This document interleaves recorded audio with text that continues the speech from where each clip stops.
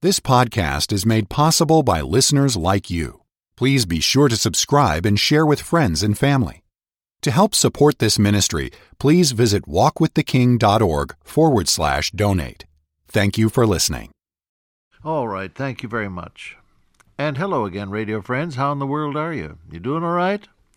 Well, I trust so. This is your good friend Bob Cook, and I'm glad to be back with you to share from the Word of God. We're looking at 1 Peter chapter 5, and we've gotten now to verse 10. The God of all grace, he said, who hath called us unto his eternal glory by Christ Jesus, after you have suffered a while, make you perfect, establish, strengthen, settle you. To him be glory and dominion forever and ever. That's a great passage. It'll take us a little while to get through it. Simon Peter calls him the God of all grace. God's grace. I just have before me here a listing of some of the passages that speak of the grace of God. We're justified freely by God's grace. We have access into this grace wherein we stand. By faith, we can walk right into the presence of Almighty God and be received as His dear children. We receive abundance of grace through Jesus Christ. Where sin abounded, grace did much more abound. And grace becomes the reigning, controlling factor of our lives. This is something that is missed by many a militant Christian, I think, but ought to be given more attention. Even so might grace, as sin hath reigned unto death, even so might grace reign through Jesus Christ unto eternal life. We're not under the law, but under grace. And Paul said that his whole message was one because of God's grace. I say, through the grace given unto me, to every one of you not to think more highly of himself than he ought to think. That's Romans 12, you remember? We have gifts differing according to the grace that is given unto us. God makes you different, not because he wants to make you an odd person, but because he wants to give some special grace to you. The fact that you're different. Oh, this is great, you know.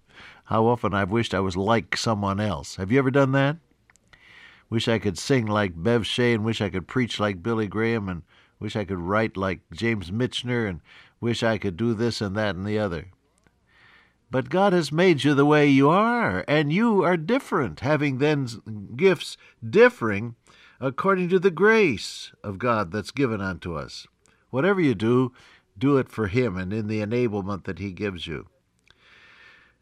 And so he said, the reason for the letter to the Corinthians encouraging them to give, he said that the abundant grace might redound to the glory of God. Many people praising God because of the gift that the Corinthians gave. He wanted to finish in you the same grace also. That's the grace of giving. See that you abound in this grace. God is able to make all grace abound toward you, that ye, always having all sufficiency in all things, may abound to every good work. And then Paul had his own personal difficulties, which he asked God in 3 different occasions to remove from him. He said, I besought the Lord thrice. That means not just a word of prayer. I'm sure it meant prolonged periods of seeking God about it. But God said, my grace is sufficient for thee, for my strength is made perfect in your weakness. So Paul then changed his approach, and he said, most gladly, therefore, will I rather glory in mine infirmities, in order that the power of Christ may rest upon me. For when I am weak, then by God's grace I'm strong. God has called us by his grace, and he offers us the riches of his grace. And he's giving us good hope through grace. That's a passage in 2 Thessalonians. We're to be strong in the grace that is in Christ Jesus. And then when you get to the end of yourself, he giveth more grace. Oh, I love that. He giveth more grace when the burdens grow greater, said Annie Johnson Flint.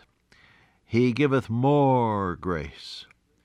God resisteth the proud, but giveth grace to the humble. You get down before God and humble yourself before him, and God will pour out his grace upon you.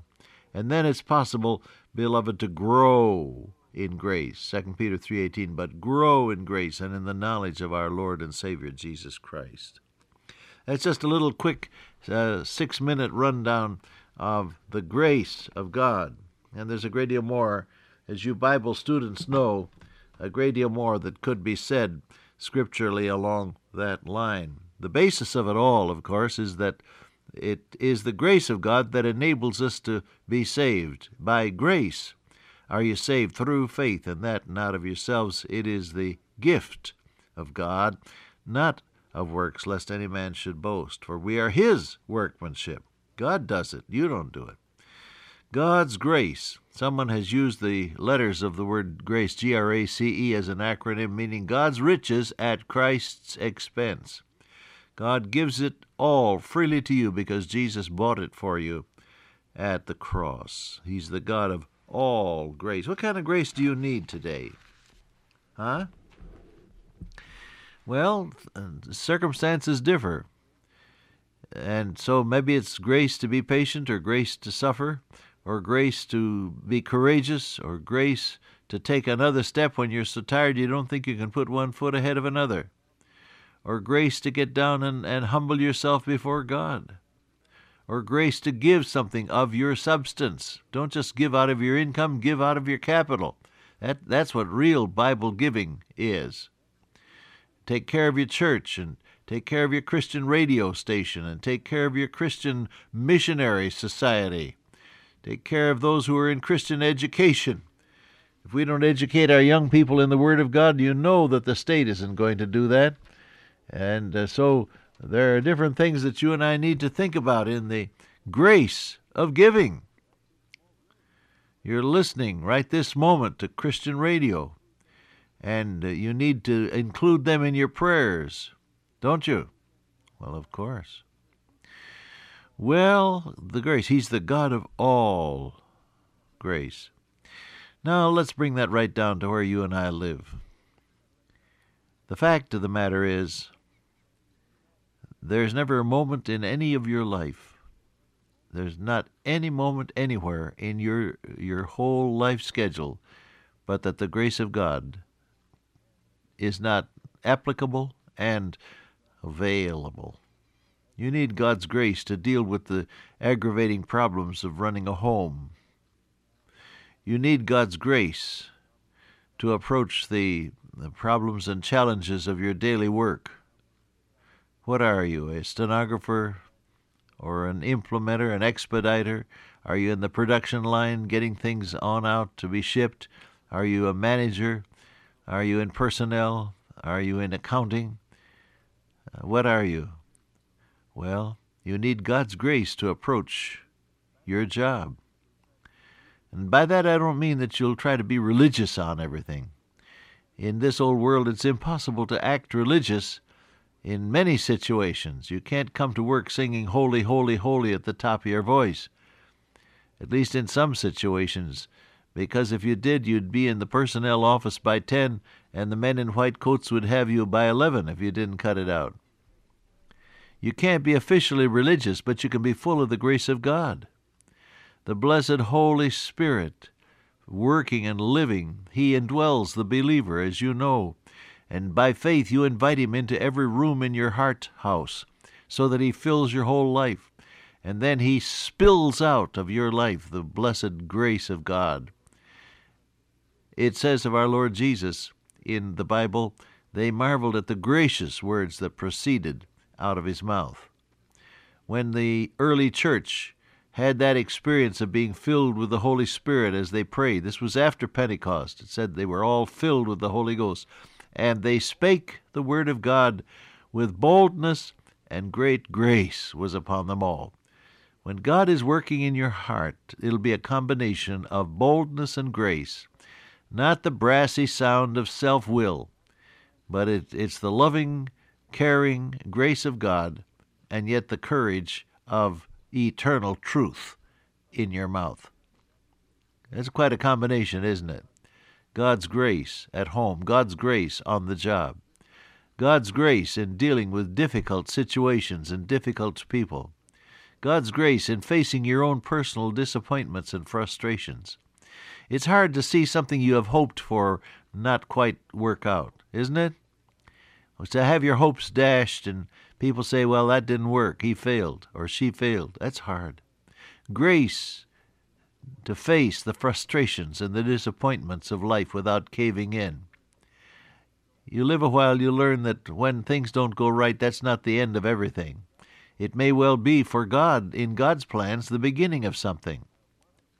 Many a wonderful plan, many a wonderful effort for God has grown out of seeming failure.